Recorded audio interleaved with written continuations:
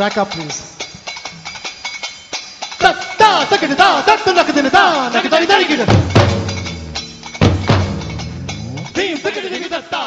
and welcome to Indicast episode number 221. I'm your host Aditya and along with me I have Abhishek. Hello everyone, and we come back to you a week after Diwali? 2 weeks after Diwali, yes. Hope you guys had a good one. How was Diwali? We were all at home. The whole of India probably was at home, hopefully. Not a lot of firecrackers this time from people around me. Corona, there is a firecracker by the brand name of Corona as well. And it's not just now, it has been there forever, for a long time. Corona, you know those red and green crackers that used to get? And then Coronation was another brand. So it was quiet, huh? Diwali was quiet. Diwali was quiet. No, none of those. I haven't seen Lakshmi bomb and Sutri bomb or that 10,000 ka laddi or 5,000 ka laddi, which used to be the most popular ones during our growing up when we were kids. Diwali used to be fun. You buy a whole bunch of crackers and then you sit with your sibling and then you split the crackers. That this is yours, this is mine. And then get up in the morning, try to steal some crackers from the other guy. That used to happen. You had a sister. You have a sister. I think you would have been on the receiving end, right? At least I was the elder one.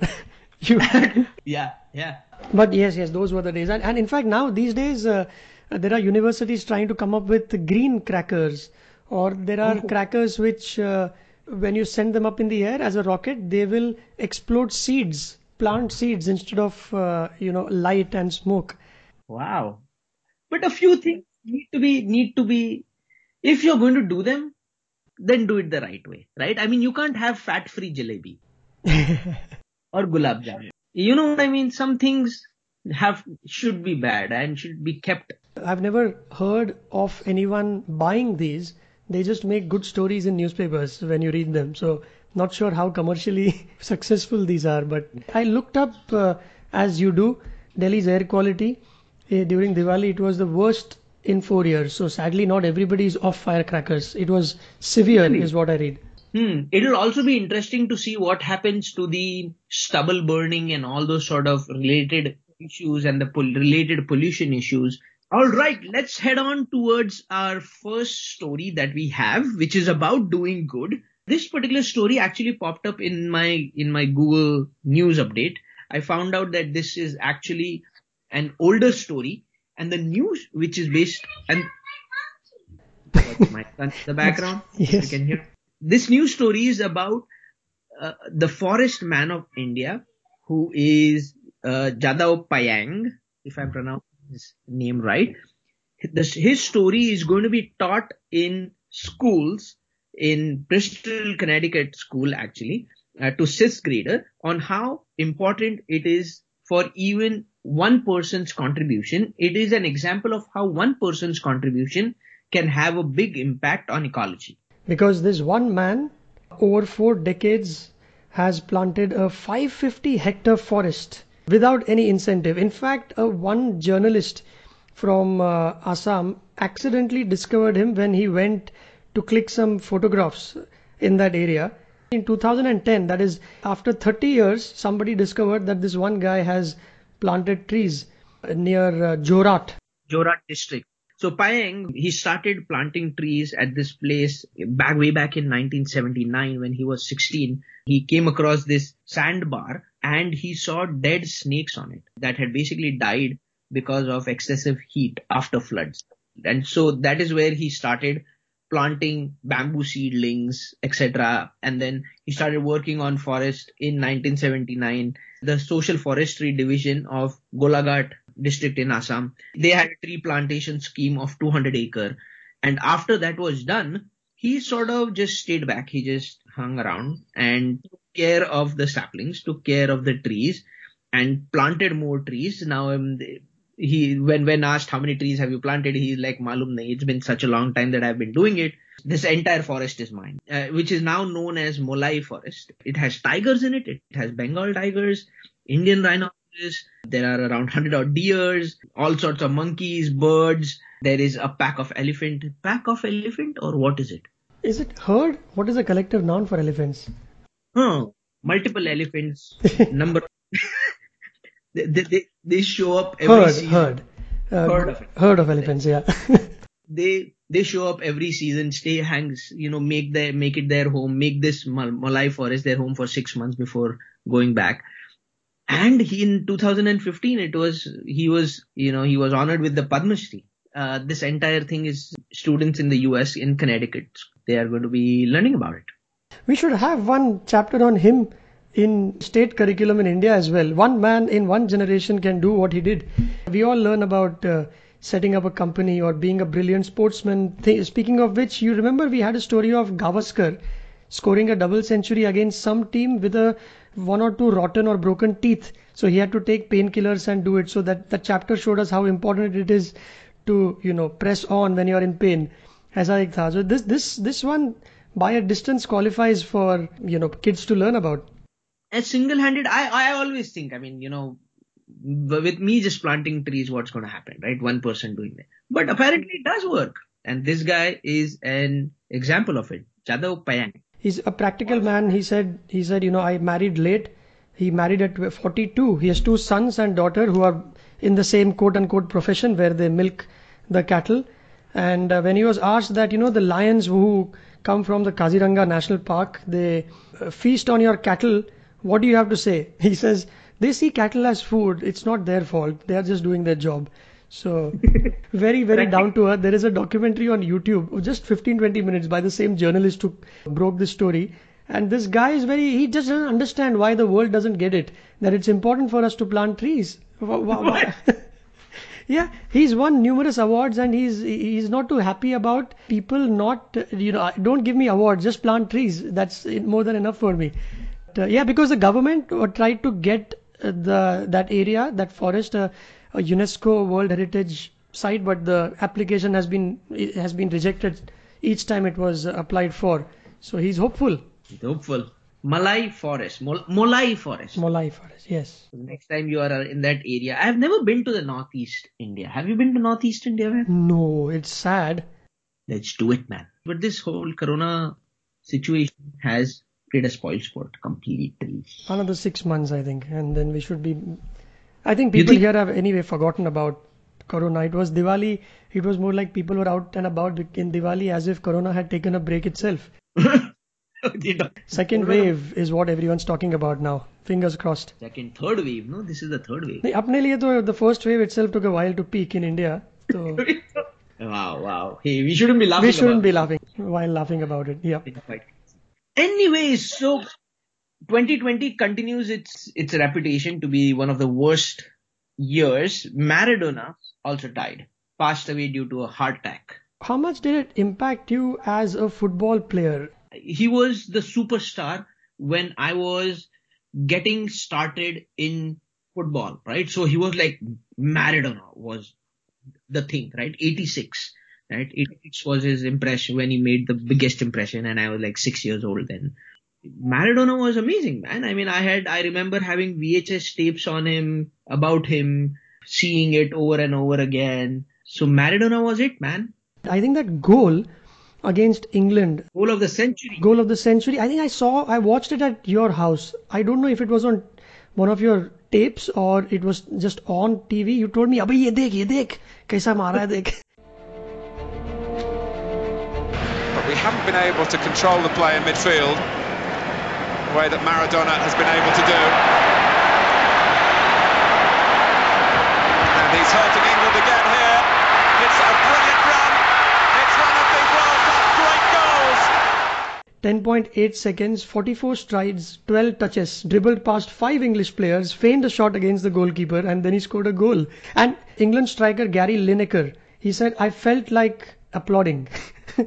Yeah, he couldn't. He has a good tribute video as such that went viral, I think, even on Twitter, where he's talking about Maradona and the greatness of Maradona and the ball control that he had. In Mexico City, this was like the country did not have good turf, and the fields were like freshly laid.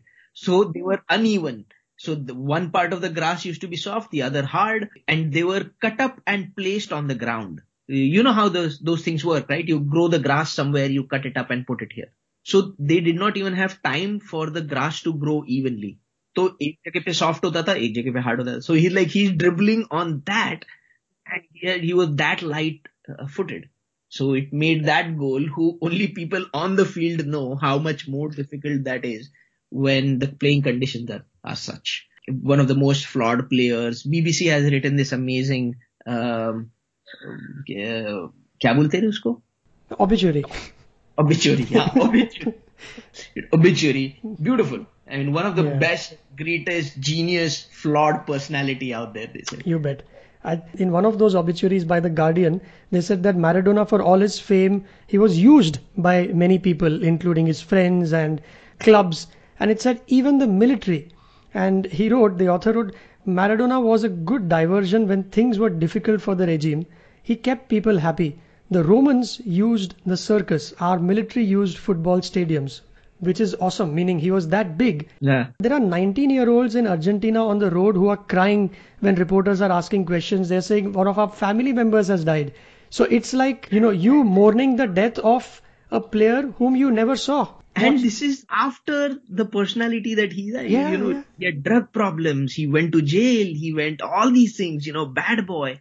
Didn't own up to his baby that he had. One of his daughters said that he had so many children that he could make up a starting 11 from all his marriages. That, and so everyone talks about Argentina 86 World Cup, and clearly he single-handedly, aram se, right? It was like, I think 1996 ka Sachin Tendulkar, he single-handedly won it for the country. There is this, it's a documentary, it's a full-fledged movie on Maradona. When you watch it, you realize that what he did when he played in Italy for his club Napoli is like far greater achievement out there playing for Napoli than even for Argentina. So Napoli was at the bottom of the league table, almost near relegation, and then they bought him on one of their most expensive purchases. £6.9 million at the time. Yeah, 80,000 people were at the Sao Paulo stadium when he arrived by helicopter, and just to watch him land in Napoli. And this was the time when also the football was completely dominated by northern clubs. So it was north versus south at that time. And he took them in 3 years from relegation single-handedly to league champions in 1987. He arrived there in 1984, I believe, towards the end of 1984. So in 3 years, league title in 1987, UEFA Cup in 1989. Massive impact. He had this big, huge murals to this day when we had visited. So he won trophies wherever he went. He made his first professional appearance at 16 years, 20 days or something like that? Yeah, you're right. 10 days before his 16th birthday, and he was the highest scorer in every season for Argentino Juniors. That was the name of that club. He scored 116 goals in 116 appearances. 16 to 30. It was just leapfrogging from one stage to the next. Imagine the adrenaline rush that one would have had, where the whole world, everybody from Goa to Sao Paulo is with you. In 79, he won the Youth World Championship as well. Yet at 20, he had scored some 28 goals out of 40 matches, and he won the 1982 championship. At 21, Barcelona paid him £5 million, probably the highest at the time. And they got him, and he was born in a tin and cardboard shack outside a slum in Buenos Aires, and considered to be the most dangerous city. What a story! I mean, and he said in one of the interviews that they found me in a place like that. They kicked on my bum. I reached the Eiffel Tower, and they expect me to behave properly. That is wo hai na baat. Yeah. Look at where I come from. Look at my upbringing. Look at what then you want me to behave like a prince? It doesn't happen, man. Cocaine, alcohol, gangsters. He had some mafia connections. In Italy, yeah. Not that that's an excuse for you to do that. There are many people who have done that, who came from that background and did not go, all the way towards the other side. But still, there is a little bit of that. Also, people are calling for the number 10 to be retired in football. Meaning what? No player should ever wear number 10 is what the proposition is. Oh, yes. Wow. That's a big one. There is a restaurant in Dubai that he would frequent. That was his favorite place, and he would go and sit on a particular table. The owner of that restaurant has reserved indefinitely that table for Maradona with his photograph and a little lamp, I think. And people around the world are doing all sorts of things for this flawed genius. Chance pe dance. Yeah. That gets some press by that restaurant guy. But Anyone. what life? Yeah, So man. what life, right? And this is the time when, by the way, it was okay to be tackled from behind. Nowadays, you cannot even touch the player. You touch the player and they go down, first of all. This was the time when full on piche se aake you could foul them like crazy. Mind-boggling. And this is the time when in his 20s he was already on drugs which people didn't know of at the time. And what a personal life. There is something happening and this is what he does on the stadium, lighting it up. We know the hand of God. He still doesn't consider it as cheating, by the way. He's like, come on, man. He said, "Na, a little with the head of Maradona and a little with the hand of God." Those were his words. And so much so that imagine today with VAR, I think just last week City was playing Liverpool when that referee disallowed a goal because one of their players, a few millimeters where it touched the ball on the part of the hand where it was illegitimate and they declined the goal. In fact, offside rules have become so strict that there is a joke that even if you've got a longer nose, then it's a disadvantage for the striker because he could be caught offside with that VAR line, three-dimensional. So all these things he did on field, things that he did was when there was no VAR, referees were lenient and all the sort of things. So talking about one sporting legend to another sporting legend, I don't know if people categorize WWF as sport, but Undertaker, if you remember, he announced his retirement after 30 years in WWF. We are doing this on a podcast, so I can't see Aditya, but you can imagine the glee with which he introduced this subject because the two of us and with millions others, including all our friends, would have grown up to the staple of WWE. So much so that I believed it to be true, WWF. And when my mom, dad brought the first set of World Book Encyclopedia, first thing I looked up is WWE and I was WWF. I was quite saddened that it was just entertainment, but it didn't stop me from watching it for I don't know, in my early teens, until my early teens. Yeah, Undertaker retires 30 years in professional sport with a lot of abuse. 17 surgeries is what he told recently. Quite a career. Yeah, and he was at the peak. Do you know his real name, by the way? I had to Google it up. Even I did not know. Mark Calloway, yeah. So he's the longest contracted or tenured wrestler in WWF history at 30 years. No one else. He's the only one, and he started way back, grew up in Texas. It's crazy as to how many current actors, action stars, had got their start in WWF. John Cena, Rock, which is Dwayne Johnson, Triple H. True. How many names can you recall from that era? I remember this Razor Ramon, 1-2-3 Kid, Tatanka, Hacksaw Jim Duggan. Let's make it more difficult as such. Okay. You know, they had their own finishing moves, right? Yes. So how many people can you name their finishing moves? For example, Hulk Hogan ka finishing move kya tha? I think he would strangle his opponent until he gave up. I don't know what the move was called, if that was the right. No, that is what this guy would do. Hulk Hogan ka tha, he would climb up on the ropes and then he would jump on them. It was called the leaping frog on the opponent's neck and then close it. So that was Hulk Hogan. Do you remember Macho Man Randy Savage? Yes, I do. I also remember his entry music actually. I'm not going to sing it, but I do remember it. He had flying elbow drop. DDT. You remember DDT? DDT. No, I forgot. I think I'm drawing a blank right now. Jake the Snake would do it. He would. Anyways, look it up. Yes, DDT. yes. I'm looking at Google images. I know who DDT is now. Yes. Suddenly the memories came rushing back. Then Sharpshooter by... I know this one. This is Hitman Hart, Bret Hart. Yes, there you go. And then, so his finishing move, Undertaker's finishing move was called the Tombstone. Right. He would turn you upside down and then he would drop you on your neck. And I remember one more thing, when he would be flat on the ground and the opponent would climb the ropes to jump on him, he would suddenly get up. And the other guy would, basically fall on the ring. And he's still the legend. He's been the longest contracted, you said. Yeah. Many people before him came and went. They had similar positioning from the marketing standpoint. There was one called Papa Shango.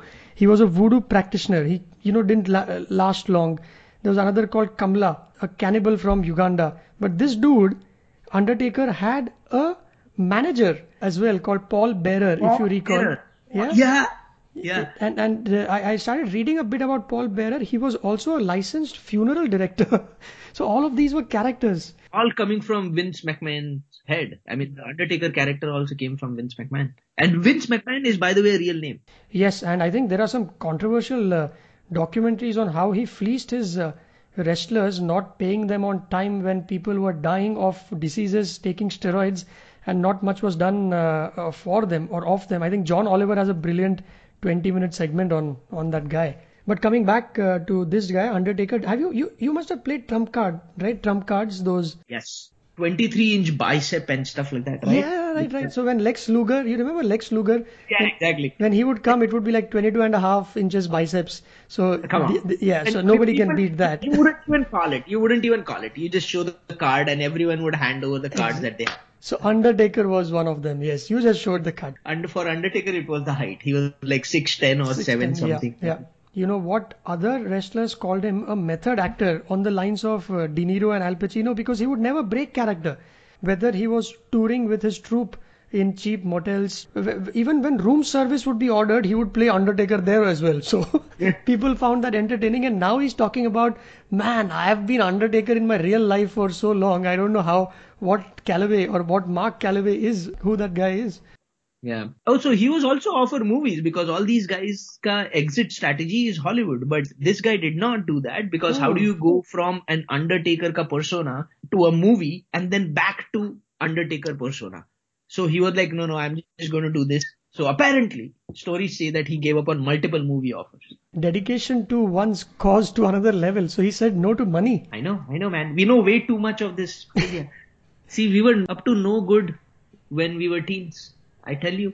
Painful. Yeah. And initially, you know what, just last little bit of trivia for you, because in the initial days, there would be some 7-foot monsters as competitors, and Vince McMahon would basically send them Undertaker's way. These guys were not trained, and they would actually beat him up. They didn't know how to pull their punches, like you have to train to entertain, right? And then his thing was, he would always keep a poker face, right? Have you ever seen Undertaker react, cry, laugh? Nothing. He took those blows with a poker face, and he would wondering ki tum log kya kar rahe hai yaar, I have to train you guys properly.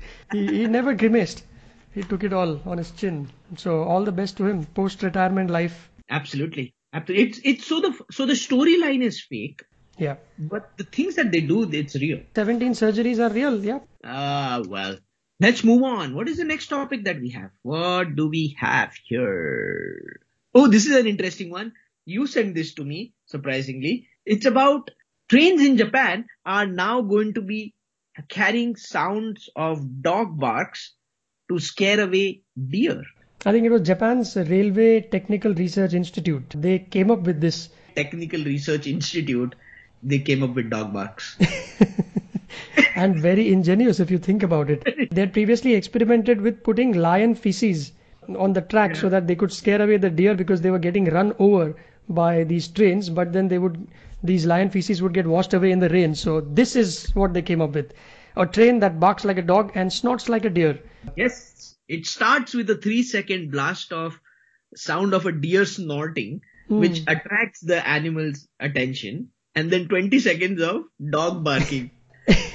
This is because it's a serious case where, road kills or train kills in this case. There used to be, I think, in 613 cases in 2016, and it would also delay trains by 30 minutes or so. And in Japan, I think delay is basically criminal. Yeah, exactly, right. They also mentioned that, okay, not in every time deers are not killed, but it delays trains. The pain in writing the delay part was so much more than actually killing the deers. Because that is actually true. Trivia.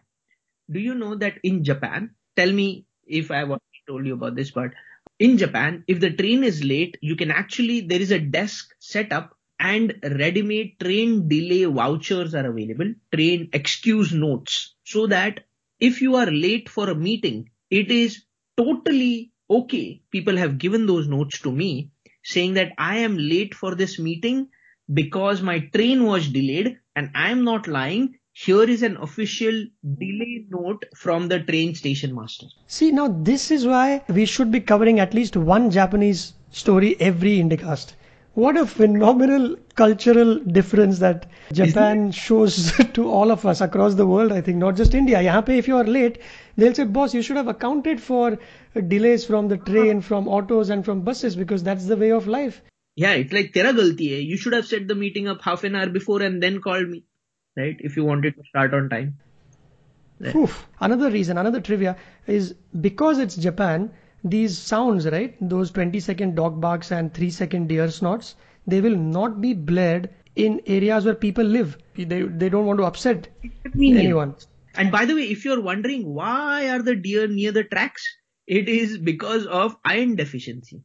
That is what the scientists believe, is that there is a lot of small little iron pieces lying here and there, and deer congregate on the railway lines to lick the tracks. Deer have come up with this way of getting iron supplements to have a balanced diet.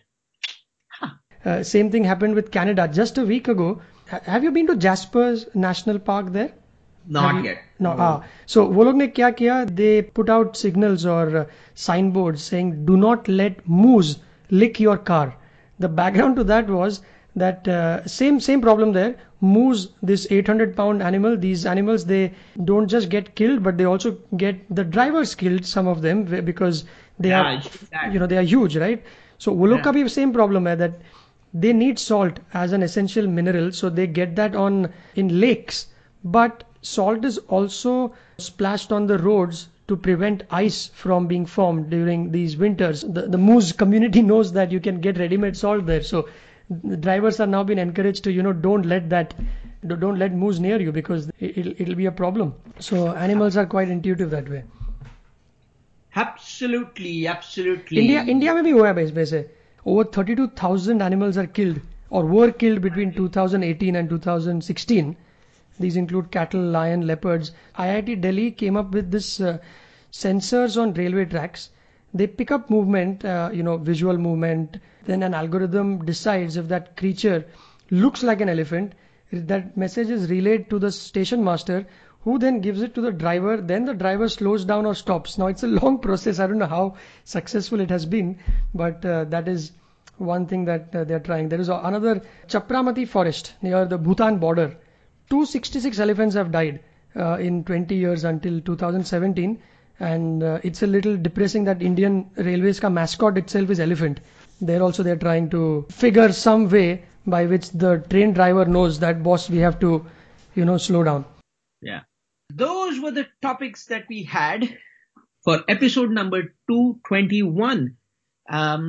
We have started getting a lot of reviews and comments where people can follow us. They keep on sending us messages, so that's great. To people who are listening, please. There are a couple of fresh reviews that have been posted on iTunes as well in the review section. So if you like this particular episode or what we are doing, Indicast itself, please don't forget to post a review in whichever app that you are using, because that is how they rank and that is how we get discovered. More people like you will get discovered. Please feel free to tweet a link out to this particular episode on your preferred social media channel.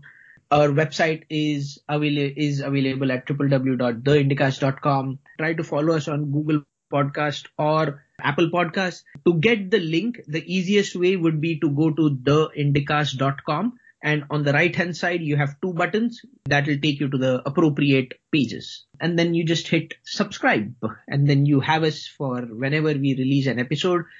It'll get automatically downloaded. That is about it, Abhishek. Until next time, bye bye. Bye.